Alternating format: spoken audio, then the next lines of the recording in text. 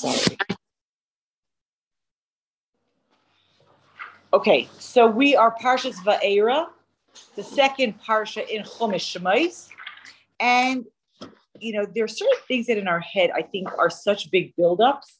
And then they kind of like move very quickly in the text that actually don't take up that much space.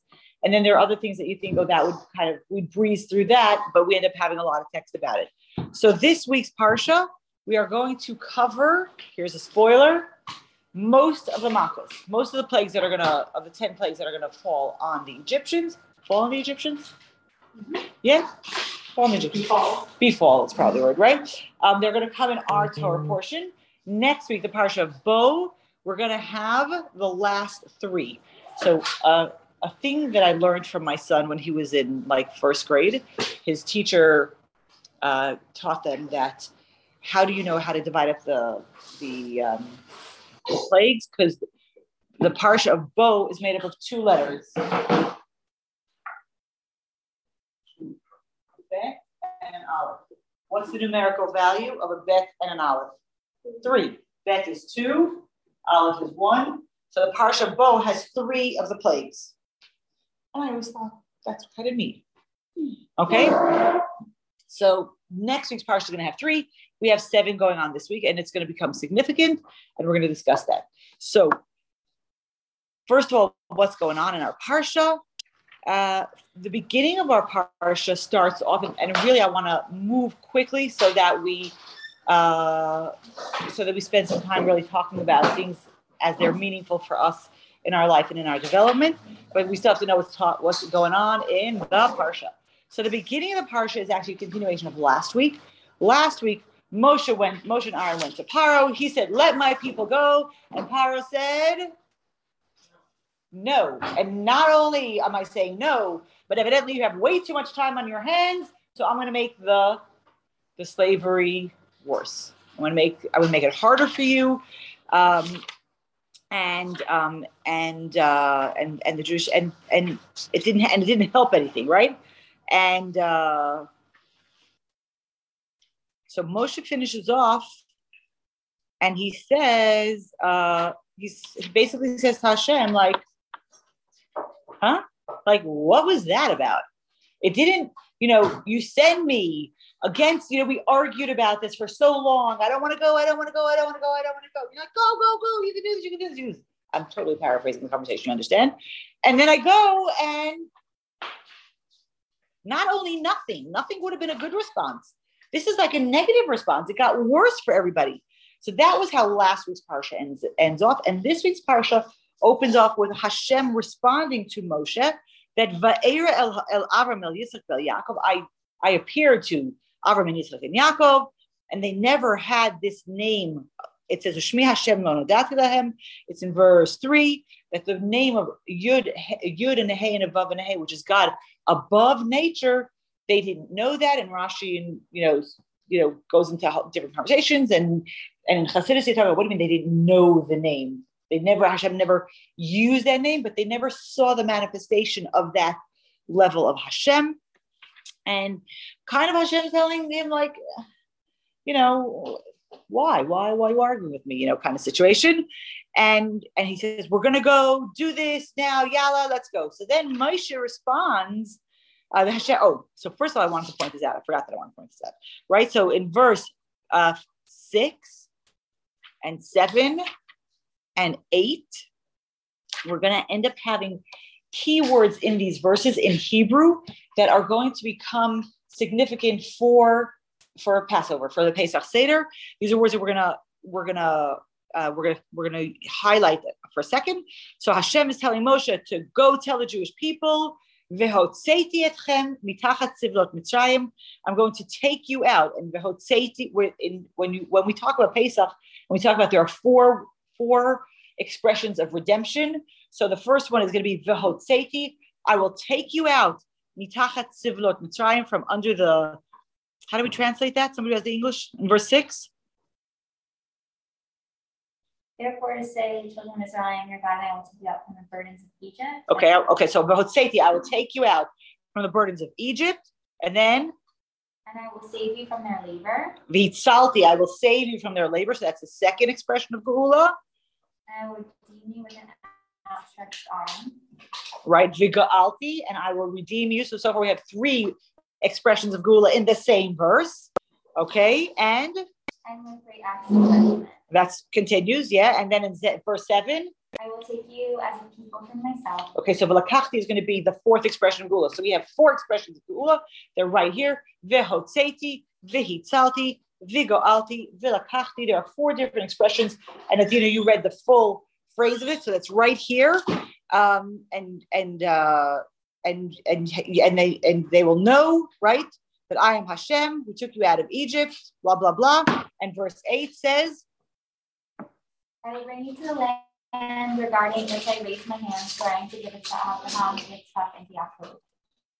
And I will give it to you as a heritage. I am God. Right. So Hashem finishes his I don't know if his tirade, that's not the right word, but his response to Moshe. Moshe complaining, what was this all about? And he's like, yeah, the big stuff are coming. And when we talk about it specifically for Pesach, we always say there are four expressions of geula, even though in the Torah we have 5, veheveti, bringing us into the land of Israel. That was something that the generation that left Egypt did not experience. It was by their choice at the end of the day, right? The generation that left Egypt was not the generation that goes into the land of Israel. Right? We'll get to that later, but so that when we talk about the four expressions of geula, we do not include veheveti, and we talk veheveti now, like when we talk Pesach, it's more future, that when Mashiach comes, not that one, but veheveti going for when Mashiach comes, I will bring you to the land that I promised to Avraham, Yitzchak, and Yaakov. And Moshe says, Moshe says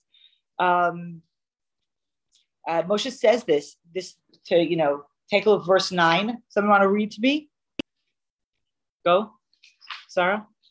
So Moshe spoke accordingly to the children of Israel, but they did not do Moshe because of goodness. Right. So the first thing that is such a powerful statement when we talk about for ourselves, a couple of things I want to say. First of all, the Hashem says, I'm going to redeem you from Sivlot Mitzrayim, from the slavery of Egypt. And if anybody's been hanging around Israel, what does Sivlot sound like? A word that it sounds like.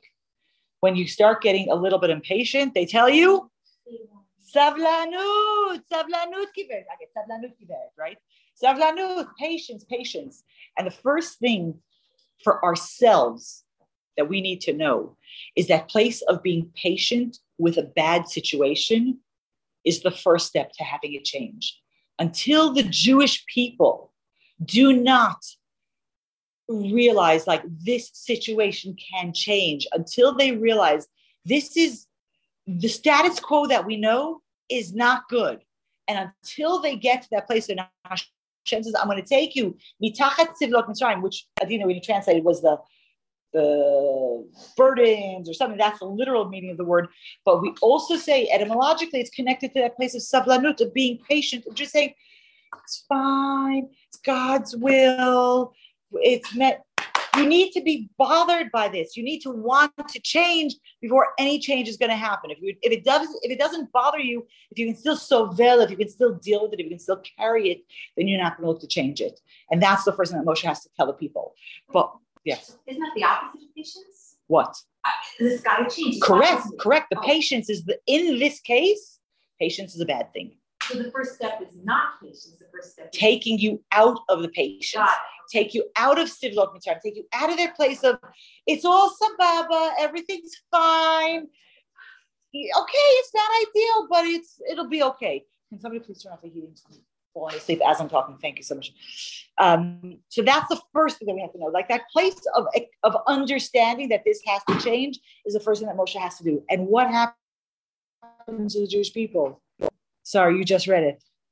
Were they able to hear what he had to say? No. Why? They couldn't. The people had shortness of breath and they were working so hard. Sometimes we're in a rut and there's a part of us that says, this isn't so good for us. But we can't stop because we have things to do, and we don't have a chance to think about it and say, am I like a hamster on a little wheel, or am I actually doing and growing and being and going someplace? And if I don't even have the time to breathe, we all know that, sometimes like we're so stressed. We're in such a place like to take a deep breath is hard. It's something that we're like, we can't do that. And the people could not hear Moshe. They could not hear shortness of breath. There's too much work. Like, don't talk to me about redemption. We have bricks to make. We have things to do. We have to keep moving. True of them, it's so much more true for us. There's so many times where this is our routine and this is what we do. And how can I stop to evaluate and say, is this where I should be going? Is this where my effort should be, is this where I should be putting my effort? Is this really my path to redemption? Or am I in an Egypt? Am I digging myself deeper and deeper into an Egypt? And if I were to stop and think about it, I would say, oh, wait a second. No, this is not good. This is not healthy. This is not making me a better person. And therefore, no matter what it is, I have to be able to take the time to stop and to breathe and to think about it and say, where do I go from here? And what do I do with this information? And the first response is they can't even hear words of redemption, and it's easy to look at them and say, couldn't you just listen? But if we were to look at ourselves, and there's sometimes when we're in a place that's not a great place, and we can't listen. Like, I don't want to hear this, I must have told you this because I tell this to everybody multiple times, but I remember when I had 4 kids, and I actually did the math years later, and my 4 kids are 5 years apart. So I was standing and somebody came to me and said, oh, it's never going to be this hard ever again. Kids will be bigger, there'll be more help, whatever. And I remember thinking to myself, like, do I look so pathetic? You're actually going to walk up to me in the street and tell me this? Like, and I don't want to know that I don't want to know. I don't want to know that it could be different. And I don't want to know that it could be easier. I just go. And it resonates, this inability to hear words of redemption. It resonates in such a deep way for me. If it doesn't for you, then sababa, that's also fine. Then Hashem's telling Moshe and Aaron to go speak to Paro. Moshe's going to protest again. And then Shani is going to give us a listing, a genealogy of Reuven, Shimon, and Levi, the 3 oldest tribes. We're going to figure out, we're talking who these Moshe and Aaron, where do they fit into the picture? So it's going to paint us a picture. Rashi brings up over here that these 3 tribes, when Yaakov blessed them, they got a little like knocked down. They didn't get like this elevated blessing. Yaakov really, kind of hit them for the stuff that they hadn't done properly. So here Hashem's listing their names to bring them, to give them like that power, that positive power, and they're listed over here. Okay, so what's the first thing that Paro is going to do? Moshe is going to tell Paro again. Moshe is complaining again. That's not where we're going to get to right now. So Hashem says to Moshe that you go speak to Paro. Aaron's going to be your interpreter. And the word for it is niviecha. He's not your prophet. He's your spokesperson Moshe. Moshe tells it to us multiple times in the Chumash, and the Medrash tells us as well. Moshe had an incredible, difficult time speaking. He was not born with a speech impediment, but he definitely, the Medrash tells a great story okay, good. So that's one thing, but he wasn't born with a speech impediment, but it got progressively worse, and he describes his relationship with his speech. And so Hashem says, fine, so Aaron's going to translate for you. An interesting thing that the Medrash points out is that when Moshe taught Torah, he did not have the speech impediment. That didn't. The Jewish people. I thought you were talking about like in Egypt. No. Yeah. Right. So in Egypt, when he speaks to the Pharaoh, he needs an interpreter, but he does not need an interpreter when he's going to speak to the people and when he's going to teach Torah. Okay. And so what does he go? Hashem says straight off the bat, not making this easy for Pharaoh. I'm not making this easy for Pharaoh. So the first thing that they're going to do, Moshe and Aaron are going to come into the palace, and they're going to take, every good legend has its source someplace, right? So we know that Moshe is going to be acting with a stick. So if you're into any kind of, fantasy or science, they're that image of a stick that has extra powers, not a wand, but like the Medrash actually says that there was a stick. Tell me if this story sounds familiar. The Medrash actually tells that there was a stick in Midian, someplace in a stone, and nobody could take the stick out. And when Moshe came and he was shepherding the sheep and he needed a stick and he just took the stick out of the stone, and then they're like, well, how'd you get it? So we've heard that story in other versions as well, right? So here's the Medrash had the first version of that one. So they have the stick. The first thing they're going to do is that they're going to take the stick, Moshe and Aaron, they're going to throw their sticks down in front of the Pharaoh, and it's going to become a snake. It's going to become a snake. And the magicians are like, big deal. And they take their sticks and they throw them down and they become snakes, and they're not impressed. And then the Torah talks, and I think you're doing this in the Mimer, that his stick swallows their snakes, blah, blah, blah.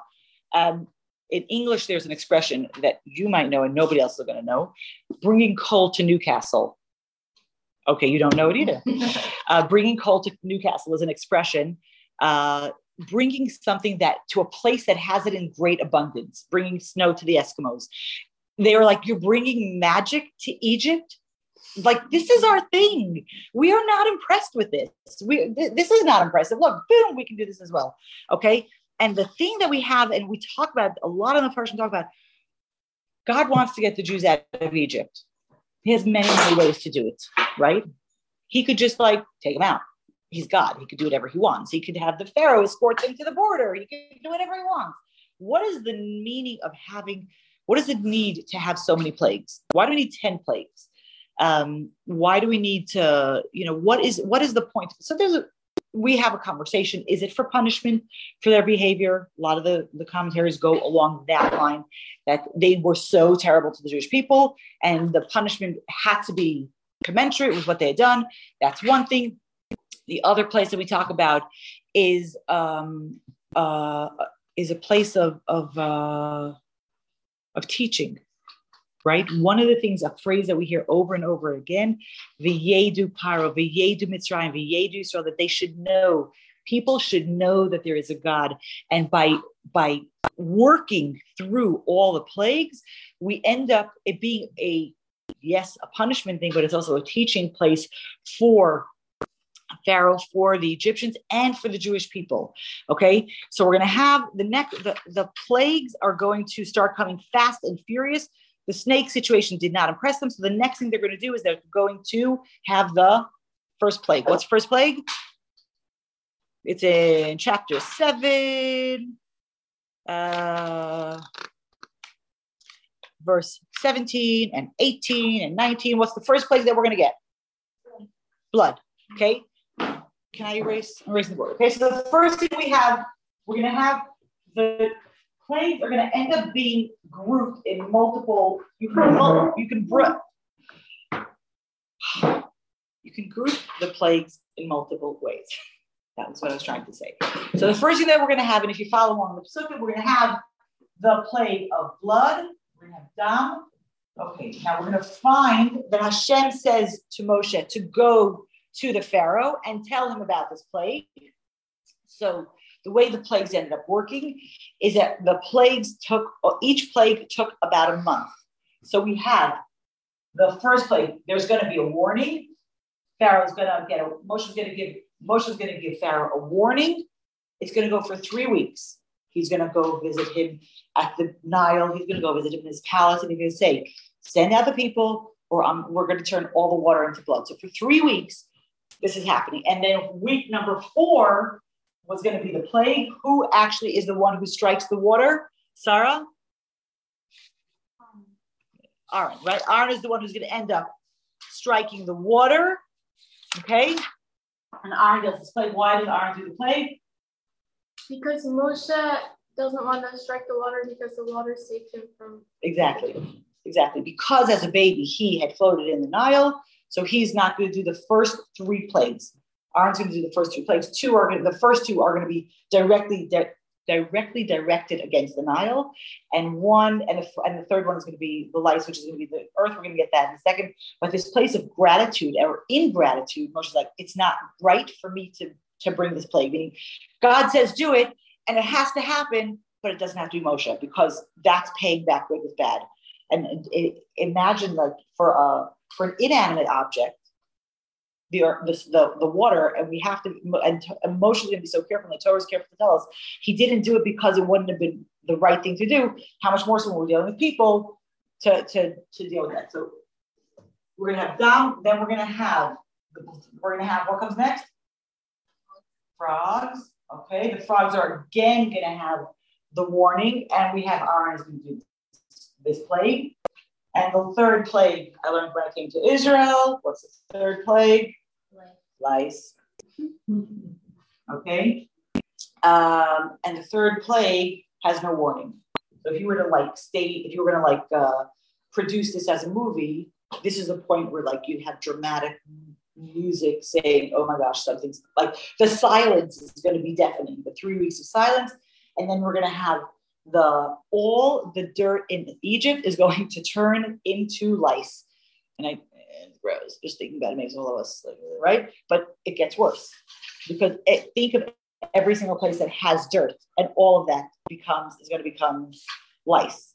That made it worse. Okay. Then the next plague is going to be the wild beasts. Okay. They're going to have a warning again. So you're going to have 3 weeks of warning, a week of a plague, 3 weeks of warning, a week of a plague, 3 weeks of silence, and a week of a plague. Then you have the wild beasts. Moshe is going to do this one. What do we have after? Who's following along with me? Deborah, right. How do you pestilence? Deborah is called pestilence? Okay, I don't know. The sickness? Huh? Yeah, sickness, right? Yeah. Pestilence. Pestilence. No, not yet. I don't know. Pestilence is sickness. Pestilence is Deborah. It's like a plague on the animals. Deborah. All the animals die. No, not the wild animals. This is the wild animals. All the animals die. The animals die. Exactly. So then you have the pestilence. Let's call something. I don't know if the T is silent or not. It's either pestilence or pestilence. I think I spelled it wrong also. Yeah. I feel like it's spelled wrong, but yeah. sue me. Pest, 2 E's, right? So I have E, no I. Pestilence. No, it's an I, but then it doesn't matter. It's bad. The animals, and here the warning is that it's going to come, and all the animals that are out in the field are going to die. And anybody who feared God brought their animals into the house, and anybody who didn't left them out. So there's already like things are getting mushy over here, right? And then we have boils. Okay, and Moshe and Aaron are going to do it together. There's no warning for it. Moshe and Aaron are going to do this one together. There was a warning for a pestilence, right? Yeah. Warning, no warning. Warning, no warning. Okay, and then they talk about the Chumash says that Moshe and Aaron each took a handful of ash from the furnace, put it all on Moshe's hand. Probably his right hand, I don't know. And he threw it up, and it came down, and it landed all over Egypt as boils. Boils are like on your skin? Skin, like. Wait, ash from what? They took from a furnace, ash. What furnace? It doesn't say which one. It says in her house. From wherever they were taking. It doesn't say from a house, not from a smithery or whatever. And they each took a handful, and then they put them all on one hand for Moshe, and Moshe throws it up, and it's not nitrogen. No, it's not. Well, they talk about it. It brings it. Rashi brings it, and they talk about taking the piach. They say to take it, and Moshe throws it. I think it's in the pasuk. We can take a look.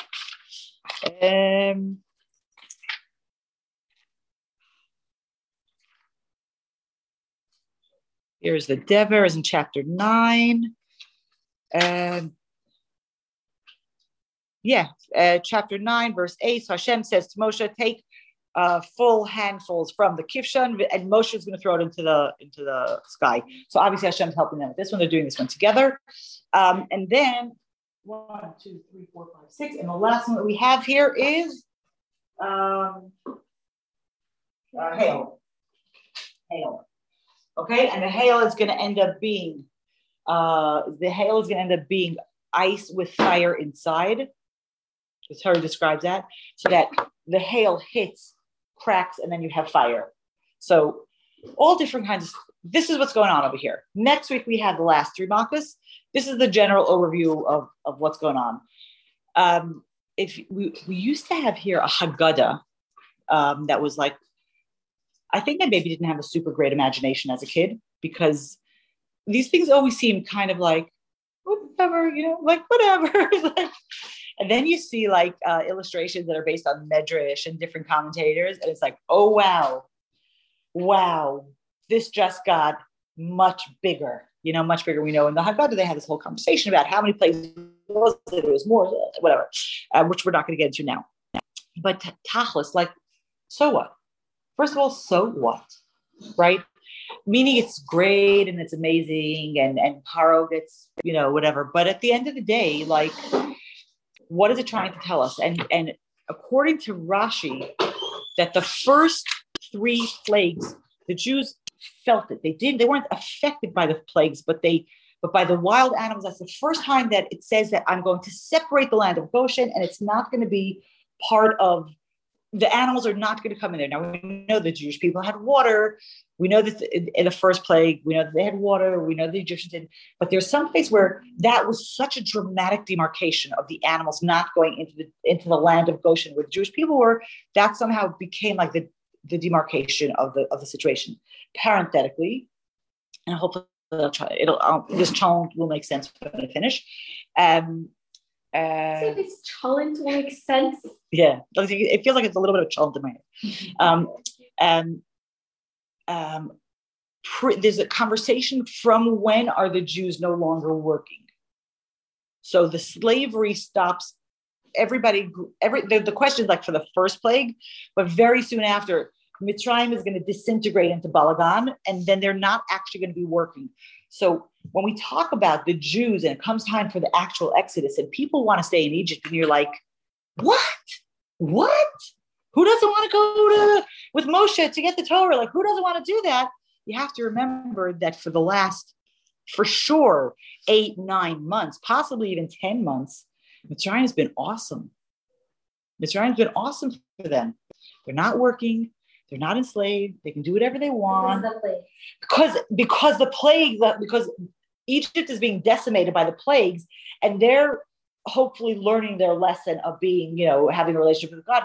We're going to talk about some of the plagues and talk about it a little bit, but our ability to our ability to, like, I keep saying, I said this, like, I feel like this is something I've been talking about a lot. Our ability to fool ourselves is endless. The human being's capacity to fool themselves. So for the last 9-10 months, Egypt's been great. It's beautiful, and they were doing their thing, and they were visiting their friends and their family. Whatever they were doing, they so quickly forgot, this is not a good place for us. We were enslaved here for 210 years. This is not our place. We are not wanted here. And the fact that the last little bit was cushy made people forget already. There are 3 more plagues in next week's Torah portion. Oh, so when you say 10 months, you mean so the past 10 months, it's been good. Not here. Well, it's going to, let's say, by the time the Jews are going to leave Egypt, later. From the time the Jews leave Egypt, going back, the last 10 months have been, they haven't been working, they haven't been beaten, they've been living, and our ability to say, no, it's not as bad as we thought. It really wasn't, we probably didn't remember it properly. Where the ability to fool ourselves is very, very, very powerful. So in the conversation of plagues being there as a learning experience, I want to highlight 2. I want to take the first one that we have and the second that we have here. And I want to send you, whoever's interested, there's a really, really fantastic essay by Rabbi Yossi Jacobson. It's both on his site, the yeshiva.net, and on Chabad.org. And it says 10 ways to ruin your life. And he has a whole he has a whole essay about how the plagues are the negative version of the midot, of the characteristics starting from Keser, Chachma, Bina, skipping Das, Chesed, Vor, Tiferes, Netzach, Hod, Yisod, Malchus, all of those midos, the plagues are the answer to the Egyptians messing them up. Instead of using these midos positively, they used it negatively, and so the plagues are going to be the rectification of their misusing the midos. And so it goes reverse. It goes reverse. It goes Damas Malchus. So that's why when you say why are there 7 and 3, because we know we have 3 emotional and we have 7 emotional and 3 intellectual, so they're actually split into 2 different parashas. So instead of me giving over his essay and it not being so clear, I'm sending everybody to that essay. I think it was very good. I want to highlight 2 of the makas. Okay, I want to talk about the first one that's in our parsha and the last one that's in our parsha. So the first conversation of having the Nile turn into blood. Okay, so there is a sicha, and he talks about what is the nature of water. It flows down. It flows. It spreads. It spreads. It's cold, right? Doesn't have a shape, right? It fills whatever shape you want it. You fill it. You put it into. It's going to fill. But the point that the Rebbe highlights in his sicha is that it's cold and that it is on an emotional level. It's that ability to be cold and analytical, to be able to say, to look at something strictly from like an intellectual point of view. And the Rebbe says that in our service of Hashem, the first thing that we need to do when we look and we say, does this make sense? And how do I do this? And what do I do? And blah, blah, blah. The first thing we have to do is we have to put blood into that situation. What's blood? Blood is emotion, and blood is passion, and blood is, we talk about, when somebody gets very, very heated up, right? We talk about them, their blood is boiling, their face gets red. The positive side of that is because, the emotions, we could run with our emotions and you'd be totally lost in the Netherlands, and that'll be, whatever, that'll be terrible. But when we look at our relationship with Hashem and it's cold and it's analytical and did I do it and what's the mitzvah and how much do I have to do and where's your passion? Where's your enthusiasm? Where's your fire? What is getting your blood pumping in your relationship with Hashem? Because if it's not, you need to add it first. That's the first thing that the makas are teaching us, that this place of just calm analysis and everything is sababa, or it isn't, or what do I have to do? Where does that give room for our personal emotional expression? And when we only are talking to Hashem, when our relationship with Hashem is only on the cold analytical, we're missing a very, very strong component. And the first thing that we need to put in is to put in that blood, to put in that passion and that enthusiasm. So that's the first thing. Parenthetically, when we're talking about the plagues, if you think not having water for a week wasn't bad enough, right? So the Torah also tells us that all the fish died because they couldn't live in blood. And so then you have the residue of that as stam as a sidebar for the plague. It's not just once the week is over, they're still left with, we know when you have places that are, there's places that are, it's not clear, that you have other things that happen. You're going to having piles of dead fish is not going to be healthy for anybody besides not having water for a week. So I'm just saying, stop. Where did the blood go? When it was gone, it just left. We talk about didn't disappear. It went back to water. The blood didn't have to be, they didn't actually pour blood into the river and then change it, right? It wasn't like, we poured so much blood, but when it was over, then the blood just went away. There's a very famous Hasidic story about different people talking about how if Hashem wanted to destroy the world, how would he destroy the world? What would it take to destroy the world? And this one, and this one, and if you burn it, then there's ash left, and there's this, and somebody, possibly the Alter Rebbe, I don't remember for sure, said he would just stop creating it. Mm-hmm. Like if we talk about Hashem creating the world all the time, then just stop creating it, and it doesn't happen anymore. So when the plague is over, Hashem just stops creating the blood in the Nile, and then it just goes automatically. It's going to go back to water, but the residue of the fish, that doesn't disappear. That's going to end up being like a side effect of the makkah. The makkah was the blood, but the side effect is having to deal with piles of dead fish for weeks on end. And what are they going to do in the middle of Egypt with no refrigeration and no way to deal with this? Do you have a question or a comment?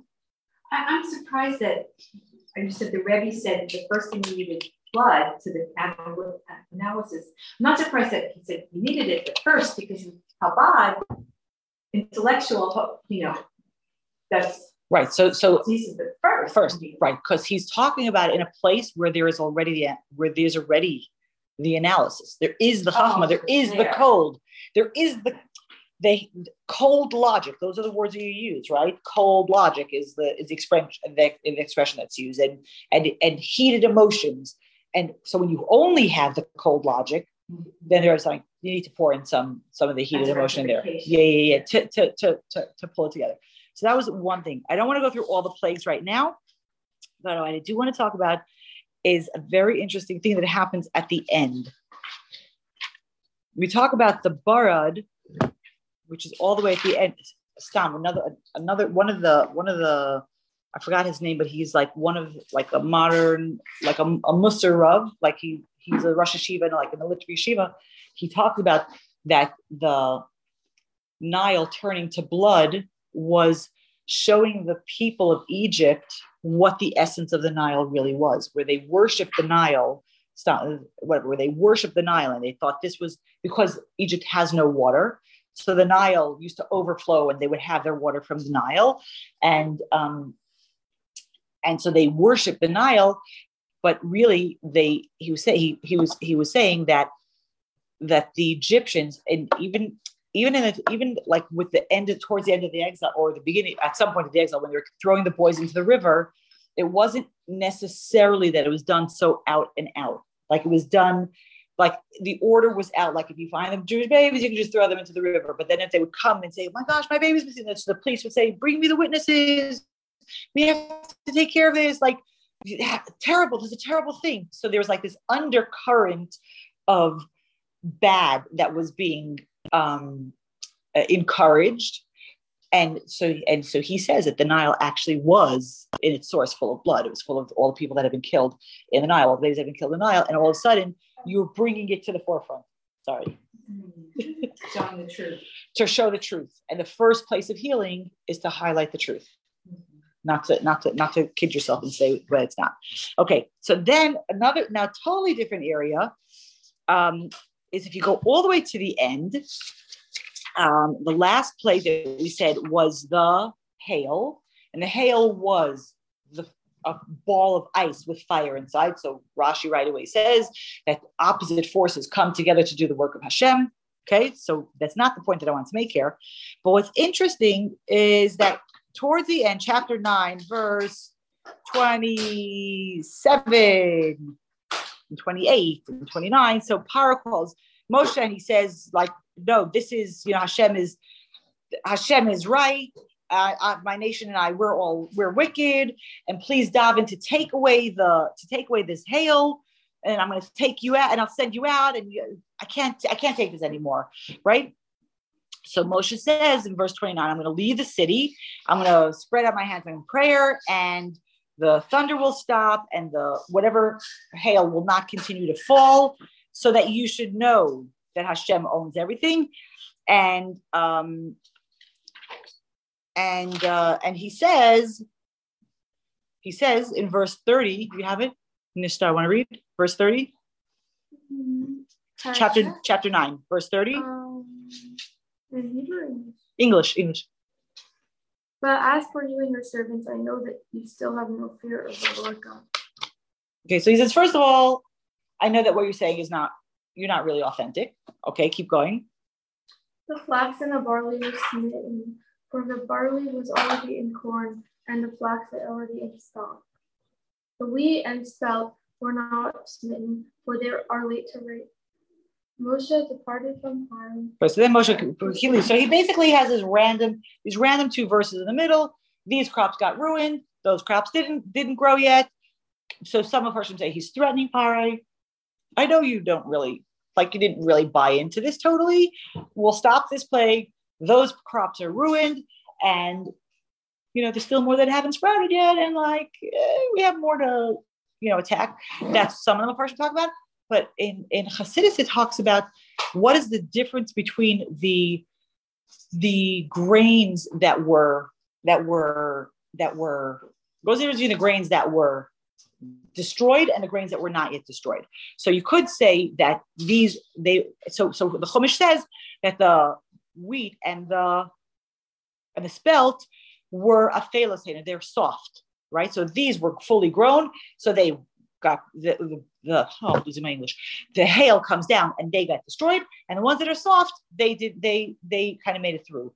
And so in Chassidus, they talk about this idea of, and he brings a Gemara also about not to be as firm as an oak tree, but to be fluid or something. I don't remember the exact word, as a willow. That the wheat, the grains that had already grown, right? If you ever see a field of grain, they're standing tall. They're not trees, but they're stalks and they're strong and right? And they metaphorically are saying, I got my space. You can't knock me down. I can protect. And the Gemara uses the expression of an oak tree, which you really see that image much more than a wheat stalk. But the place of, this is who I am, and I am, and then a big wind comes and smacks you down. But the wheat and the spelt that are more, they're softer, they're able to not be wishy-washy, because wishy-washy is not good, but they're able to be pliant and move with the direction that the wind is blowing, because their roots are very strong. The outside part of them, their outside manifestation, isn't the strongest part of them.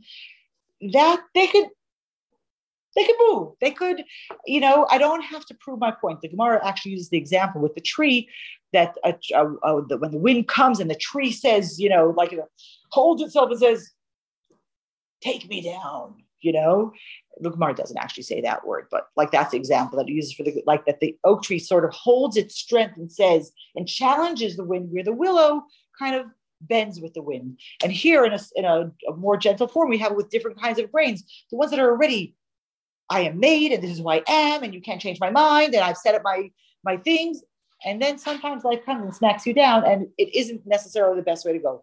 On the other hand, we're not looking for people to be, flip-flop, and today I say this and tomorrow I say that. So then the question is, really, where are your roots? Am I flip-flopping because it's more important for me to stay alive and to be able to, to come to live another day?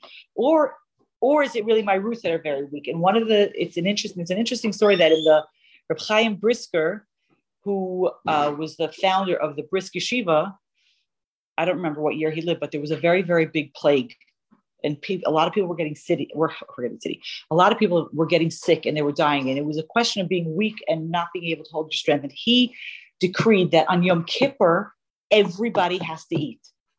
Everybody has to eat on Yom Kippur, because nobody can get their strength low from fasting, because they'd then be susceptible to whatever this terrible disease that was going through. So his disciples said to him, you're so blasé about Yom Kippur. He says, no, I'm not being, blasé about Yom Kippur. I'm being very machmir, I'm being very stringent with saving people's lives.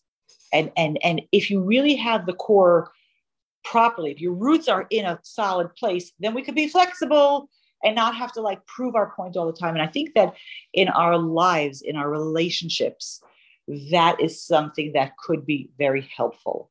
If we said, there are times that we need to stand our ground. I'm not saying we should always just whatever, it doesn't matter, I have no standards, and I don't know. No, that's not what I'm saying. But I think sometimes we stand on principle to our detriment, and we don't know how to get off the tree to open up a place of healing and to open up a place of reconciliation, because we're so right. How could I say that I'm not right? And one of the last makkah for our Parsha is really teaching us that place of balance, that we could be right and still lose. The point isn't to necessarily win every battle. The place is, where am I going to continue, and how am I going to further my relationship with Hashem, my relationship with other people? Am I so standing on principle that I totally lost? And at the same time, we do need to have the places where we do have, we don't just say, oh, anything goes and it's fine and it's, whatever. Like my friends is about Disney, like, Disney movies, the assimilationist always wins, and they always need their parents' blessing. Like, it's not enough that I'm not going to go with your lifestyle, but you need to agree. You need to bless me and say it's great, my child, do that. I'm not saying that, but there has to be a place of understanding that not everything that we do is everybody's way. And even in a circle as small as our own family, we need to understand that it's more important to keep a family than to stand on a principle that, yeah, you're right, but now you destroy the family. So like, how is that helpful? And it's an ongoing process, and it's an ongoing balance.